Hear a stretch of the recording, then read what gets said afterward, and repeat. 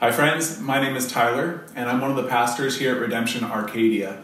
Thank you for tuning in today to our online weekly video service. We hope that you're staying safe out there, and we hope that you're remaining in the hope of the Lord during this strange time. I was actually talking recently with my wife about how strange it has been to move to a new state and start serving at a new church and having weekly corporate gatherings with you, and then to not be able to do that anymore. It's been strange for us as well, and we miss meeting with you, but we hope we'll be able to meet with you again sometime soon. I've been encouraged during this time that though we haven't been able to go to church, that Redemption Arcadia has continued to be the church. The call of the church has not changed. The church, we remain gospel-centered, outward-focused, and we believe that all of life is all for Jesus.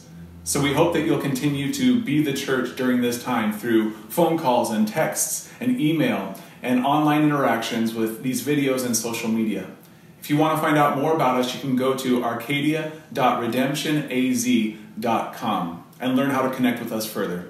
So now we're going to worship, we're going to hear from the Word, and we're going to celebrate that God continues to work in our lives during even this strange time.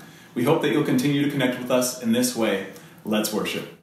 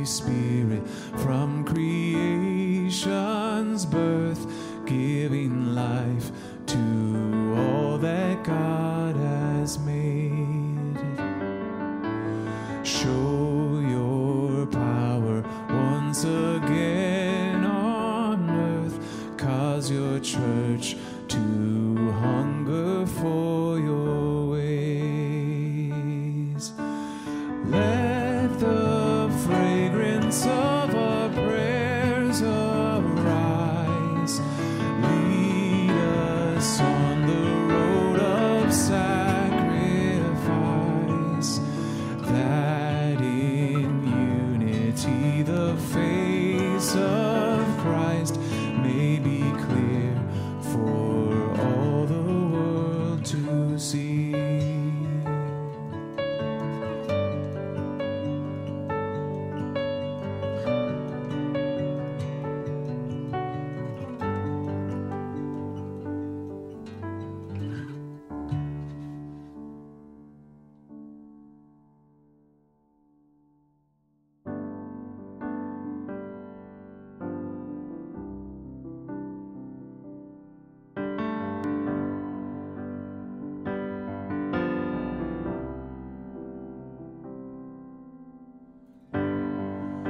worthy of every song we could ever sing,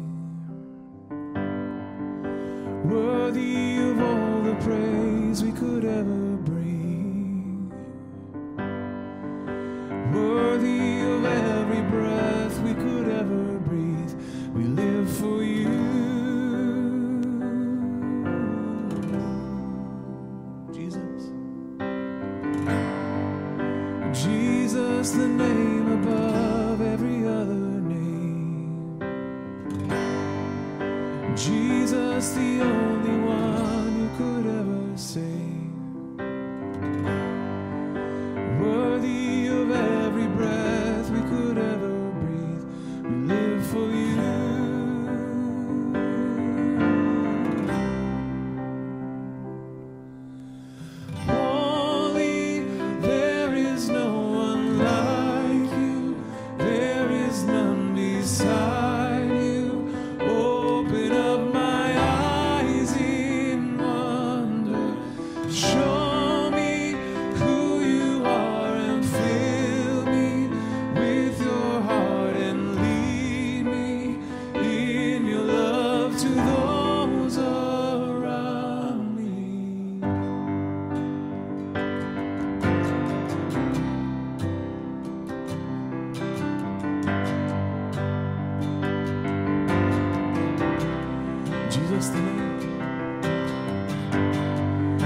Jesus, the name above every other name.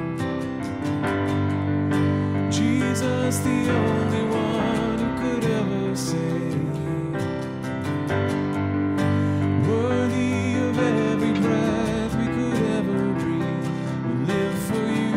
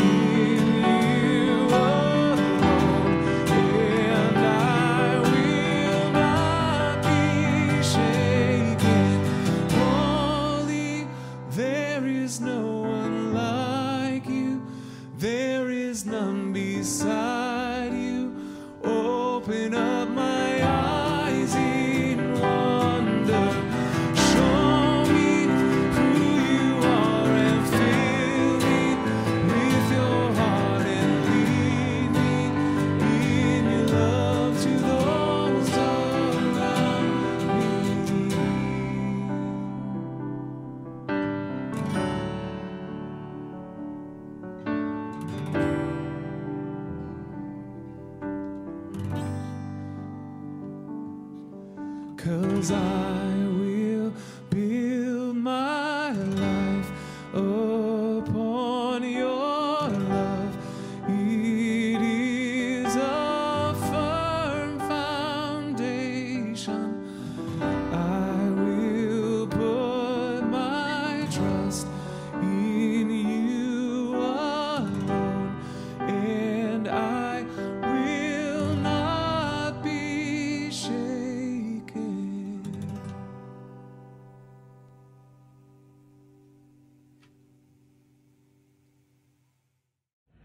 Good morning, Redemption Church. My name is Ben. Today's reading is from Romans chapter 14, verses 1 through 12. As for the one who is weak in faith, welcome him, but not to quarrel over opinions. One person believes he may eat anything, while the weak person eats only vegetables. Let not the one who eats despise the one who abstains, and let not the one who abstains pass judgment on the one who eats, for God has welcomed him. Who are you to pass judgment on the servant of another? It is before his own master that he stands or falls, and he will be upheld, for the Lord is able to make him stand. One person esteems one day as better than another, while another esteems all days alike. Each one should be fully convinced in his own mind. The one who observes the day observes it in honor of the Lord. The one who eats in honor of the Lord, since he gives thanks to God, while the one who abstains in the honor of the Lord and gives thanks to God. For none of us lives to himself, and none of us dies to himself. For if we live to the Lord, and if we die to the Lord. So then, whether we live or whether we die, we are the Lord's. For to this end Christ died and lived again, that he might be Lord both of the dead and of the living. Why do you pass judgment on your brother? Or you, why do you despise your brother? For we will all stand before the judgment seat of God. For it is written, As I live, says the Lord, every knee shall bow to me, and every tongue shall confess to God. So then, each of us will give an account of himself to God. This is the word of the Lord. Well, hey, Redemption Arcadia, it's good to be with you this Sunday. My name is Frank Switzer. I'm the lead pastor here at Redemption Arcadia. If you're new, welcome. We're glad that you are here. I want to wish you Happy Mother's Day. I will tell you, though, wishing Happy Mother's Day on a day like today with what we're going to be talking about and working through feels a little bit incongruent. It doesn't feel too celebratory, but I want to mention mothers. I like mothers. I had one myself. My wife's a mother. Glad for them, but kind of some challenging stuff to work through today. I hope you'll stay with us. I think it's going to be very, very helpful. But before we get to the sermon, I wanted to start with something else. We're 8 or 9 weeks now into this pandemic shutdown and stay in shelter in place and all of that. And it has not been good. We realize that. Health-wise, people are sick and people are dying. The economy is taking a huge hit. And psychologically, mentally, emotionally, this has been very hard on people. And most of us would really like the pandemic to just go away. But we were reminded this week, I think, that our real problem in life is not circumstantial. It's not the pandemic. Our real problem in life is existential. It's sin. Just watching other events unfold, and in particular, I would mention the killing of Ahmaud Arbery. Watching those kinds of things unfold reminds me that our problem isn't the pandemic. Our problem is human nature. Our problem is sin. That is what creates the circumstances that we live in that are so devastating and difficult and troublesome. And again, I said this a few weeks ago. I'll remind you that those of us that would like to just get back to normal, we need to remember that normal wasn't that great either. Normal is filled with the corruption of sin. It's just a completely different set of problems. I mentioned that, 10 weeks ago, we had plenty of other things that we were all whining and complaining about. Now it seems focused on the virus, but the events of this last week just remind us it's not the virus. It's human nature. It's the corruption of sin. I was talking with the Tylers yesterday and kind of working through this. Very difficult to kind of work through some of this stuff, finding the appropriate way to address it. And they both have been reading or have read a book of prayers that I haven't read. But there was a prayer in there that was brought to my attention. And reading through this prayer nails it. And this prayer was written way before any of this stuff happened. But this prayer nails it. And I'd like to read this prayer to you. And I want to do it as reverently as possible. And I want you to listen very closely to it. Because like I said, it just nails kind of the feeling that many of us have right now. And I'd like this to be our prayer at Redemption Arcadia. So Let me just work through this prayer. Please put down your pandemic bagel and your lockdown coffee and listen carefully to this. Lord God, in a world so wired and interconnected, our anxious hearts are pummeled by an endless barrage of troubling news. We are daily aware of more grief, O Lord, than we can rightly consider, of more suffering and scandal than we can respond to, of more hostility, hatred, horror, and injustice than we can engage with compassion. But you, O Jesus, are not disquieted by such news of cruelty and terror and war. You are neither anxious nor overwhelmed. You carry the full weight of the suffering of a broken world when you hung upon the cross, and you carry it still.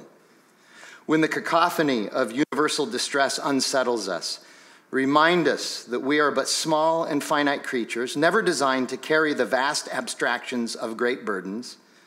For our arms are too short and our strength is too small.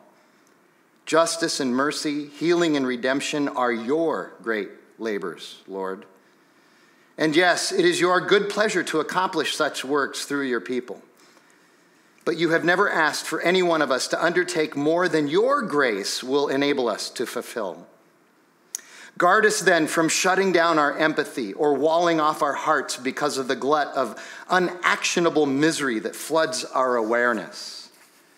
You have many children in many places around the globe. Move each of our hearts to compassionately respond to those needs that intersect our actual lives, that in all places your body might be actively addressing the pain and brokenness of this world, each of us liberated and empowered by your Spirit to fulfill the small part of your redemptive work assigned to us. Give us discernment in the face of troubling news reports. Give us discernment to know when to pray. Give us discernment to know when to speak out and when to act, and when to simply shut off our screens and our devices and to sit quietly in your presence, casting the burdens of this world upon the strong shoulders of the one who alone is able to bear them up. Amen. Let that be our prayer, Redemption Arcadia. And now, as I mentioned last week, we're going to take 2 weeks here. We were going to move into Psalm 23, but we're going to take 2 weeks to move into a series on unity and love in the church that's going to be rooted in Romans chapter 14. And I want to start that message with this quote from Sean Trend, who wrote this in an analysis essay on Wednesday of this past week. Listen to this quote. As this virus develops, flexibility will be crucial in determining how well we come out of it, and a willingness to listen to the viewpoints of those we don't generally agree with is probably the most important trait we can have. But, as with so many other things, that seems to be one more fatality resulting from this virus. We've all felt sort of this disorientation and this problem with congruency, this dissonance, this challenge of so many opinions about what we should do, what should happen. And when we begin to root those opinions in how our theology and our grid of theology plays out in our lives, that can be a recipe for trouble and dissension and factions. And this is nothing new. Paul talked about this in Romans chapter 14. And if you go back and read and study the Old Testament, you see that theological factions developed even then. This is something that has been part of the human nature for centuries and millennia. So in the chapter we look at today and next week, which is Romans chapter 14, Paul is wrapping up what we would call the praxis part of his magnificent letter to the church in Rome. My favorite Bible professor years ago when I was going to Grand Canyon University was a guy named Dr. Mike Baird. And he said, in one class, I remember, he said that the letter that Paul writes to the Roman church is the single greatest piece of literature ever produced in human history. That is high praise, high praise. And what I mean about praxis is this. Generally speaking, Paul wrote his letters sort of in a formula, a type of formula, where the first 50 to 70% of his letter was strong teaching, strong doctrine. He was laying out the gospel of Jesus Christ, who he is, our redemption through the cross and the resurrection of Christ. This is the type of teaching that we build our theology on, and that takes great study and understanding to discern and to work through.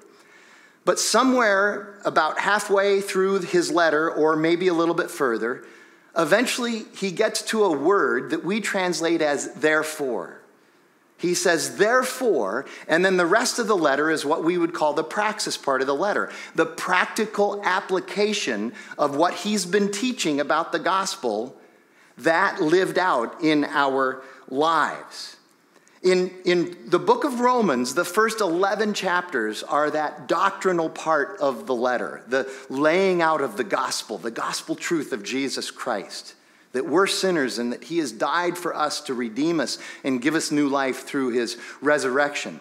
But starting at the beginning of chapter 12, he says, therefore, because this good news that I've just presented to you is true, walk your life out this way. Live your life out this way. In Philippians, he says it in this way, therefore, I urge you to live your life in a manner that is worthy of your calling in the gospel.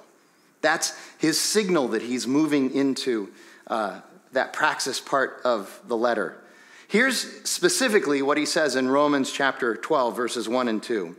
I appeal to you, therefore, there's that sign that he's moving into praxis, by the mercies of God, because everything in the first 11 chapters is true. The gospel of Christ has saved you through grace by faith. Present your bodies as a living sacrifice. Live for God. Holy and acceptable to God. This is your spiritual worship. Do not be conformed to this world, but be transformed by the renewing of your mind, that by testing you may discern what the will of God is. In other words, walk this way. Be transformed because the gospel is true and Christ is now in you. And then he works through all of chapter 12 and all of chapter 13, teaching us practical application of what the gospel means in our life. And chapters 12 and 13 in the Christian world are well known and much revered. And then we get to chapter 14, our chapter for this little mini-series. And chapter 14 is a part of this praxis, but frankly, it's not as well known or revered in the Christian world. Chapter 14 is Paul's exhortation on love, humility, unity, and acceptance in the midst of something we all call disputable matters, and we'll get into that. We might call, around Redemption Church, we might call disputable matters, we might call them open-handed issues. So closed-handed issues are things such as these that I'm going to list, but not limited to just these things. But here are some examples of closed-handed issues. These issues have been firmly decided by Scripture. There's no wiggle room on these things. So things like the historical and efficacious reality of Christ's resurrection, the authority of the Bible in the life of a believer, salvation by grace through faith and not through works, the biblical sexual ethic, and there are many others.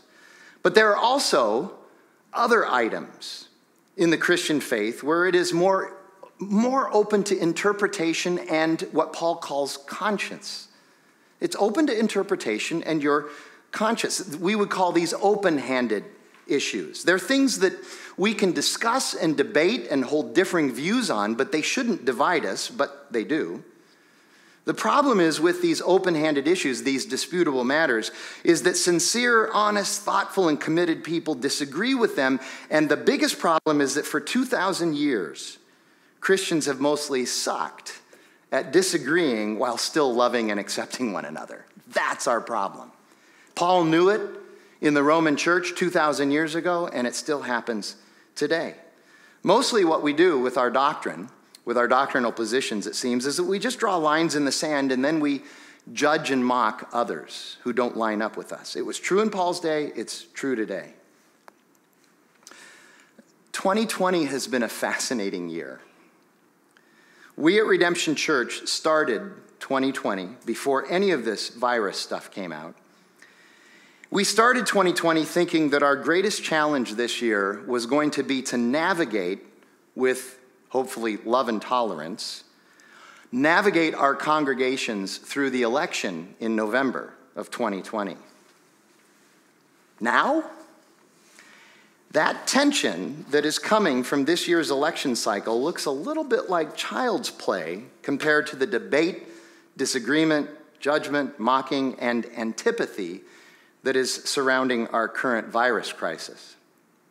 So the lead team got together, as I mentioned, and decided a week and a half ago to change the preaching calendar in order to take a couple of weeks to talk about this disputable matters issue through the lens of Romans chapter 14, which is exactly why Paul wrote Romans chapter 14.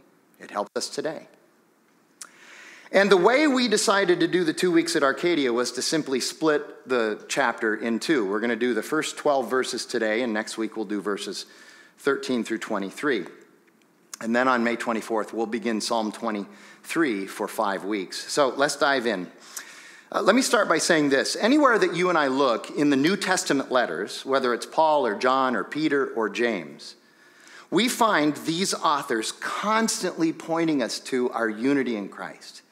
They're constantly pointing us to Jesus and to the fact that we should be one in the Spirit, one in Christ together. We're going to disagree on things, but we are one in Christ. We have Jesus, we have deliverance, we have hope, we have the resurrection, we have restoration. We've been given grace and mercy and blessing, and we've been loved radically and ruthlessly by God through Jesus Christ. And this commonality that we have in Jesus is what should drive us ecclesiastically, should drive us relationally, drive us practically, and it should drive us existentially. And the authors pound away on this point. And we Christians for centuries have pretty much ignored that. Just not good at it. Much of the time what we do is we use our faith as a weapon to get what we want, to initiate and inflict our agenda, and to set ourselves up in authority and superiority to others because we're somehow more studied on a particular issue than others. So Paul addresses this problem in his context in Romans 14, and we'll look at that, but it applies to us in our context today. See, the majority 21st century Christian experience is not, we both love Jesus. We have Jesus in common, so let's start from there and work together from there. But rather, the majority 21st century Christian experience is, yes, right, we're both Christians. We both believe in Jesus. So why don't you see it my way? That's been the experience. In other words, we use Jesus to divide and not to unite. That specifically goes against everything that's taught in the New Testament. And I've already said it. By the way, if you want evidence for this very quickly, just log on to Twitter and look at what's going on there with Christians on Twitter. It's fascinating. Now, I've already said it, but I'll say it again. Good, sincere people of faith should have honest disagreements and debate about the application of the wisdom of our faith while remaining steadfastly unified in the hope of the gospel. But we struggle to do that last part. It's just our natural proclivity to end up using our faith to divide and judge and mock. It's true politically, and now it's true virally. And so what we're going to do is very simply just some textual work in verses 1 through 12. And of course, along the way, there's going to be plenty of application for us. And if we were to have a title for these 12 verses, here's what the title would be. Love necessitates humility of opinions. Love necessitates humility of opinions. So let's start with those first 4 verses that Paul writes. As for the one who is weak in faith, welcome him, but do not quarrel over opinions. One person believes he may eat anything, while the weak person eats only vegetables. Let not the one who eats despise the one who abstains, and let not the one who abstains pass judgment on the one who eats, for God has welcomed him. Verse 3 there, that's like the center point of this whole thing. Verse 4, who are you to pass judgment on the servant of another? It is before his own master that he stands or falls, and he will be upheld, for the Lord is able to make him stand. Now we're going to spend the bulk of our time on these 4 verses because it just sets everything else up and everything just flows from that. So again, love necessitates humility of opinions. Paul specifically says, do not quarrel over opinions. You can have opinions and you should have opinions, but don't end up using those opinions to divide. So here's what's going on in the Roman Church. I'm going to say that a couple times. Here's what's going on. Here's what's going on, because there's some points of context that we need to unpack. So in the Roman church, when Paul writes, just understand, everybody just loves Jesus. Everybody, they love Jesus, just like Redemption Church. We love Jesus. But in the Roman church, there were 2 factions of people who loved Jesus. And they had very different opinions about what that meant for their lives. So the 2 factions were this. There were the Jewish Christians. So ethnically, they were Jewish. They were rooted in the Old Testament and the Mosaic Law. And they believed that being a Christian meant that you really needed to keep the Mosaic Law. And then the other major faction were the Gentiles, the non-Jewish Christians. And they believed that being a Christian means that we are free in Christ. They didn't have the context of the Mosaic Law. And frankly, they weren't that worried about it because of what the message of the gospel had taught them. So these factions are at each other. And both factions have convictions about their positions, and both are committed and studied in their convictions. But their convictions and passion are dividing them. They have left behind their commonality in Jesus, which should supersede judgment and mocking disdain. And Paul is calling them out on that. So what's happening is that the Jews are standing in harsh judgment over the Gentiles for refusing to hunker down and bend their knee to the Mosaic Law. And the Gentiles have a mocking disdain for the Jews because the Jews believe that sanctity comes from following the law and not from the grace of Jesus. Now, there's some irony here. Paul is a Jew. Paul is a converted Jew. He's a Christian now, but he grew up as a Jew, and in fact, he was a Pharisee. He knew the Old Testament law as well or better than anybody, but now he lives in the grace of Christ. But he's ethnically a Jew. These are his people in one of the faction. And the irony is that he is describing the weak ones. You saw that word, weak. He's describing the weak ones as the ones exalting the law. He's describing the weak ones as the Jews. And they are weak not because they're immature, but they're weak because they believe that Jesus alone is not enough. They are weak because they lack a robust understanding of the completeness and finality of what Christ did on the cross. But also, don't get too far ahead of yourself. Paul isn't just rebuking the Jews in Romans chapter 14. He's rebuking both factions, and we're going to see even more of that next week in the second half of this chapter. But this text of Romans chapter 14 is not a who's right and who's wrong text, but instead it's a Paul saying, you're both skating on thin ice here. You both have some work to do. And verse 3 is the verse that bears out that position. Here's what he says in verse 3. Do not let the one who eats despise the one who abstains, and let not the one who abstains pass judgment on the one who eats. So here's what, eats what? Here's what's happening. Jews piously will not eat meats that may have been sacrificed to false gods or that contain blood. And the problem in Rome is that at most of the Roman markets where you would buy meat, much of that meat, if not all of that meat, was probably at one time sacrificed to a false god or an idol before it was brought to the market. And the Jews said, we're not going to eat that meat. We're not supposed to eat any meat that's sacrificed to idols. And I think we can understand that. That was an issue of conscience for them. That was their context. They were rooted in this. They grew up in this. And so I think we can understand why they stand there. Also, they have Daniel in their history. They have Daniel, and Daniel is a hero of their faith. Daniel, in chapter 1 of that Old Testament book, Daniel's the guy that went to King Nebuchadnezzar under the threat of possibly losing his life and said, Nebuchadnezzar, you've told us that we're supposed to eat the meat from your table. We're not going to do it. We're only going to eat vegetables and water. That's the reference that Paul makes there to the vegetables. So everybody's got Daniel in the back of their minds too. Daniel's a hero of the faith because he didn't eat the meat that was sacrificed to the idols. So that's the Jews' position. They're saying, we're not going to eat meat sacrificed to idols. The problem is that they didn't do that and then just kind of do it for themselves. They began to judge the Gentiles because the Gentiles, in their freedom in Christ, were saying, everything is clean now because of Christ, so we're going to go ahead and eat the meat. In the New Covenant, as Paul writes in verse 14, we'll get to that next week, he specifically says this. Paul writes, it's all clean now because Jesus has made everything clean through the cross and the resurrection. So, the Jews are judging the Gentiles, but the Gentiles are now mocking the Jews because the Jews are judging the Gentiles. So they're pushing back. Let me just ask you a question here now. Let's just stop here and ask this question. How many of you enjoy being mocked? I can see you're out in the internet, in virtual land, I can see your hand. You wake up in the morning thinking, I hope I get mocked all day today.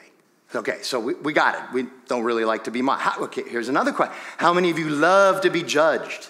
You wake up every morning thinking, I hope other people judge me. I know, other than Angela on The Office. Who likes to be judged? Nobody. We don't like to be mocked. We don't like to be judged. Let me ask you this. Do you feel loved? Do you feel loved when other people judge you or mock you? This is the problem. The faith of Christ is rooted in love, and there's no love here. That's the problem. And how many of you have already placed this current, right now, application of this principle in your minds before I've even said it? We have Christians strongly proclaiming that the Christian ethic says we must stay home no matter what, and judging those who don't stay home. And we have Christians saying, but we are free in Christ. And they begin to mock those who insist on staying home. And it's everywhere. Isn't it amazing? This is some tough stuff, I know. But isn't it amazing how eventually it seems like everything for Christians will somehow eventually get strained through their own theological conclusions, and then it's time to somehow inflict those conclusions on others as if there's no dispute. This matter settled for me, it ought to be settled for you. Well, it's really not. Okay? It's like they say, well, of course Jesus would stay home. Or, well, of course Jesus would exercise his freedom and go out. That's the argument that I hear being used. And the result, of course, is that we're judging and mocking each other.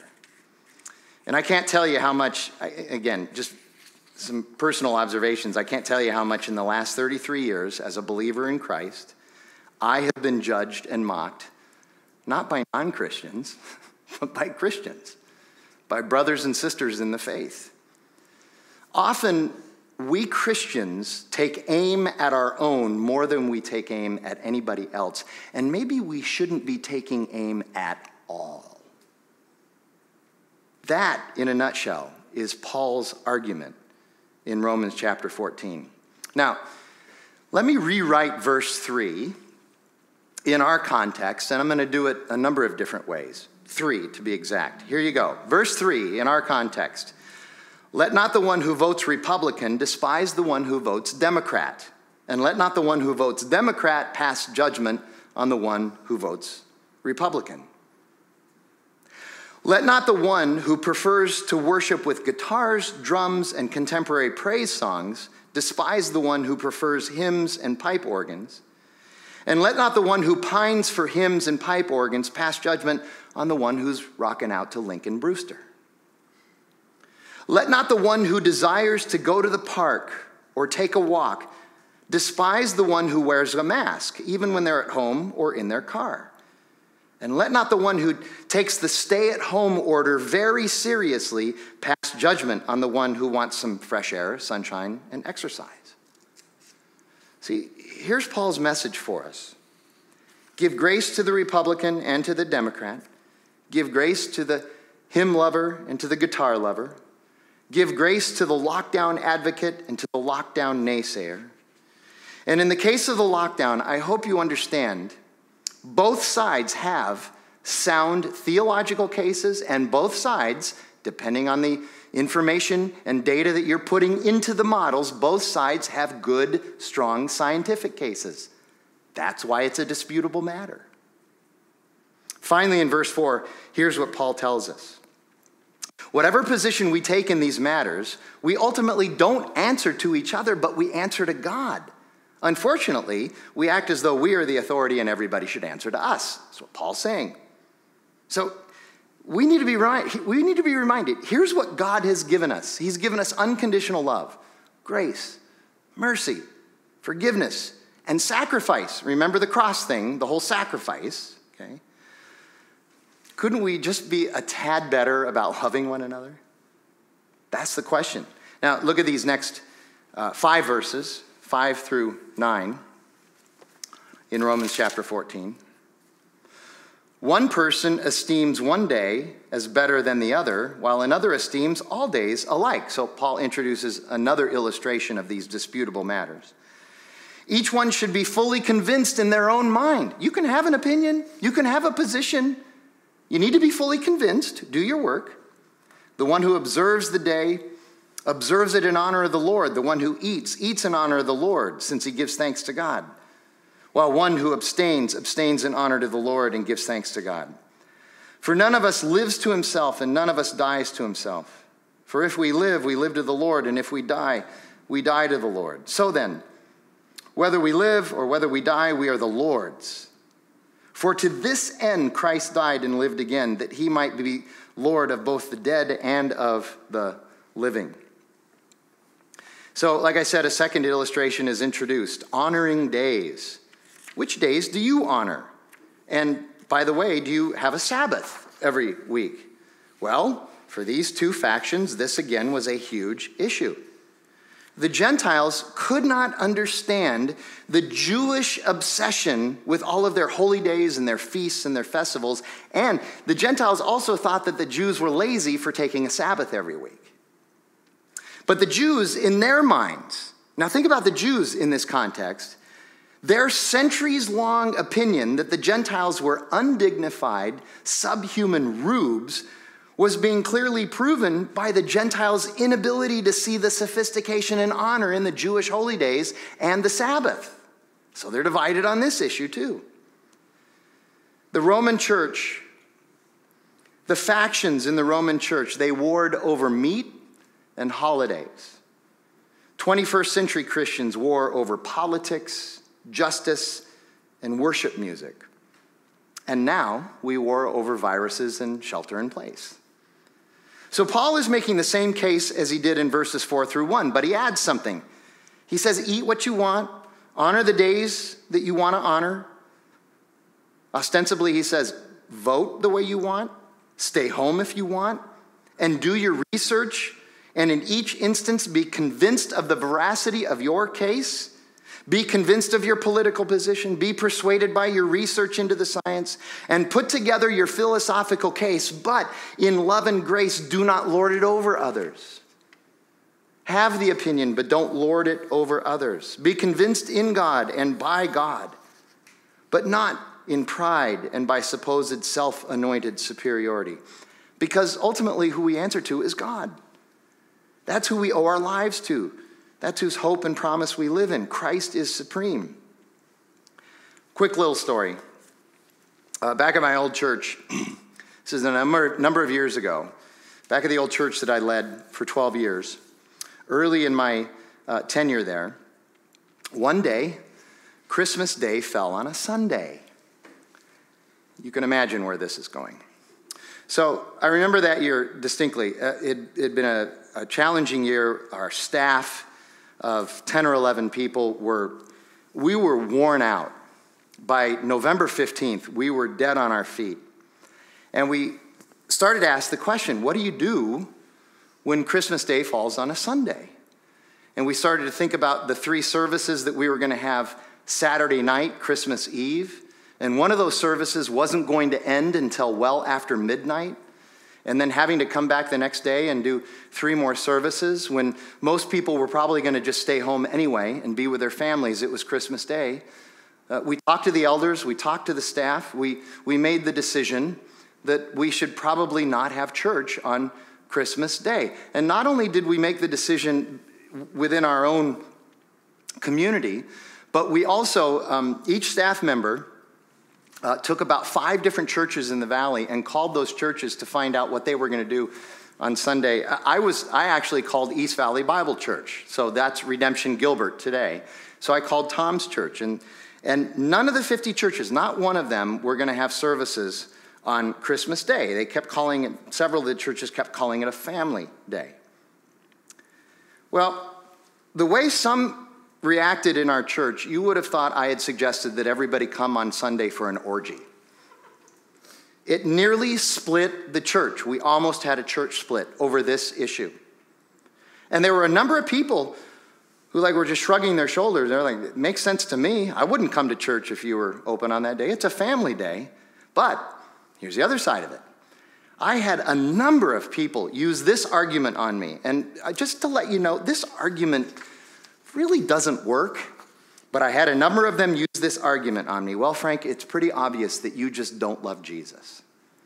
That was the standard bearer for whether or not I loved Jesus, because we weren't going to have church on Christmas Day. So here's what Paul is saying in these verses.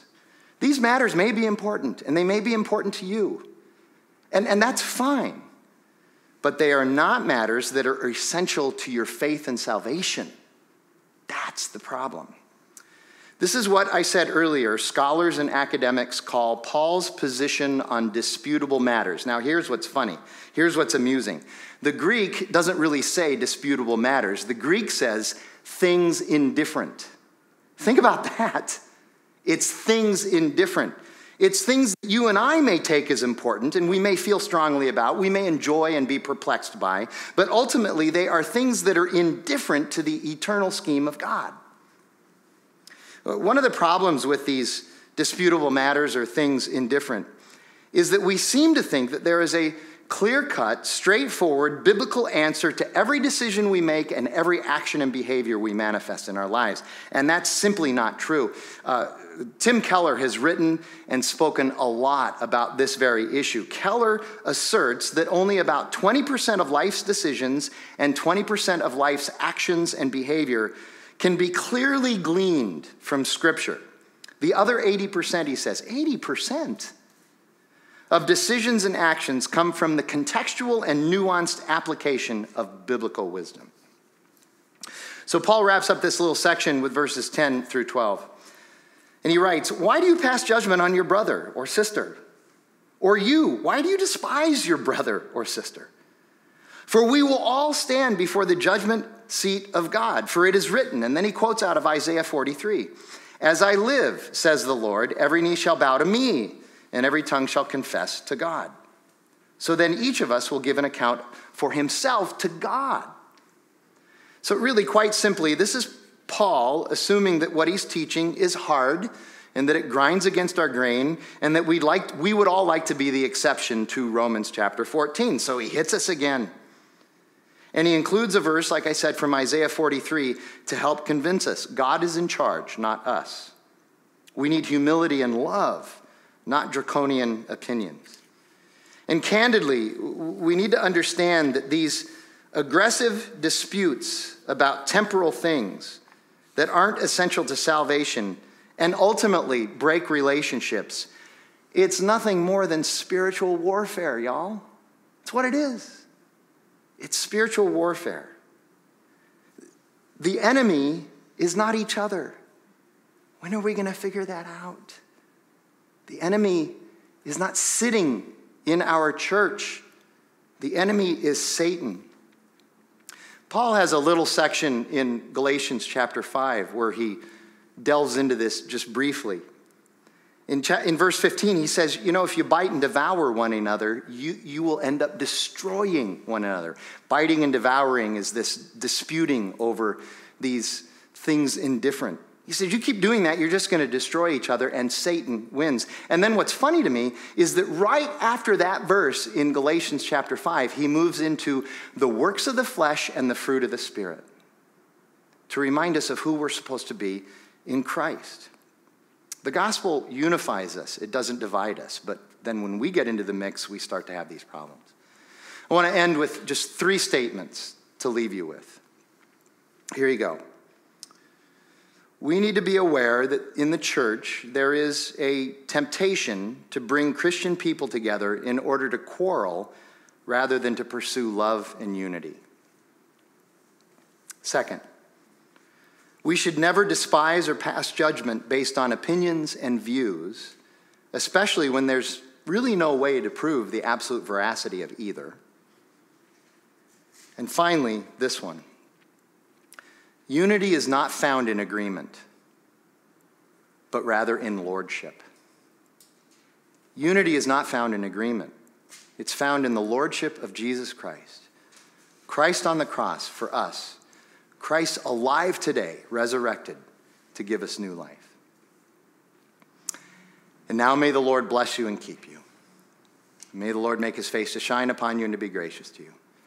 And may the Lord lift up his countenance upon you and give you his peace forever and ever. Amen. God bless you all, Redemption Arcadia.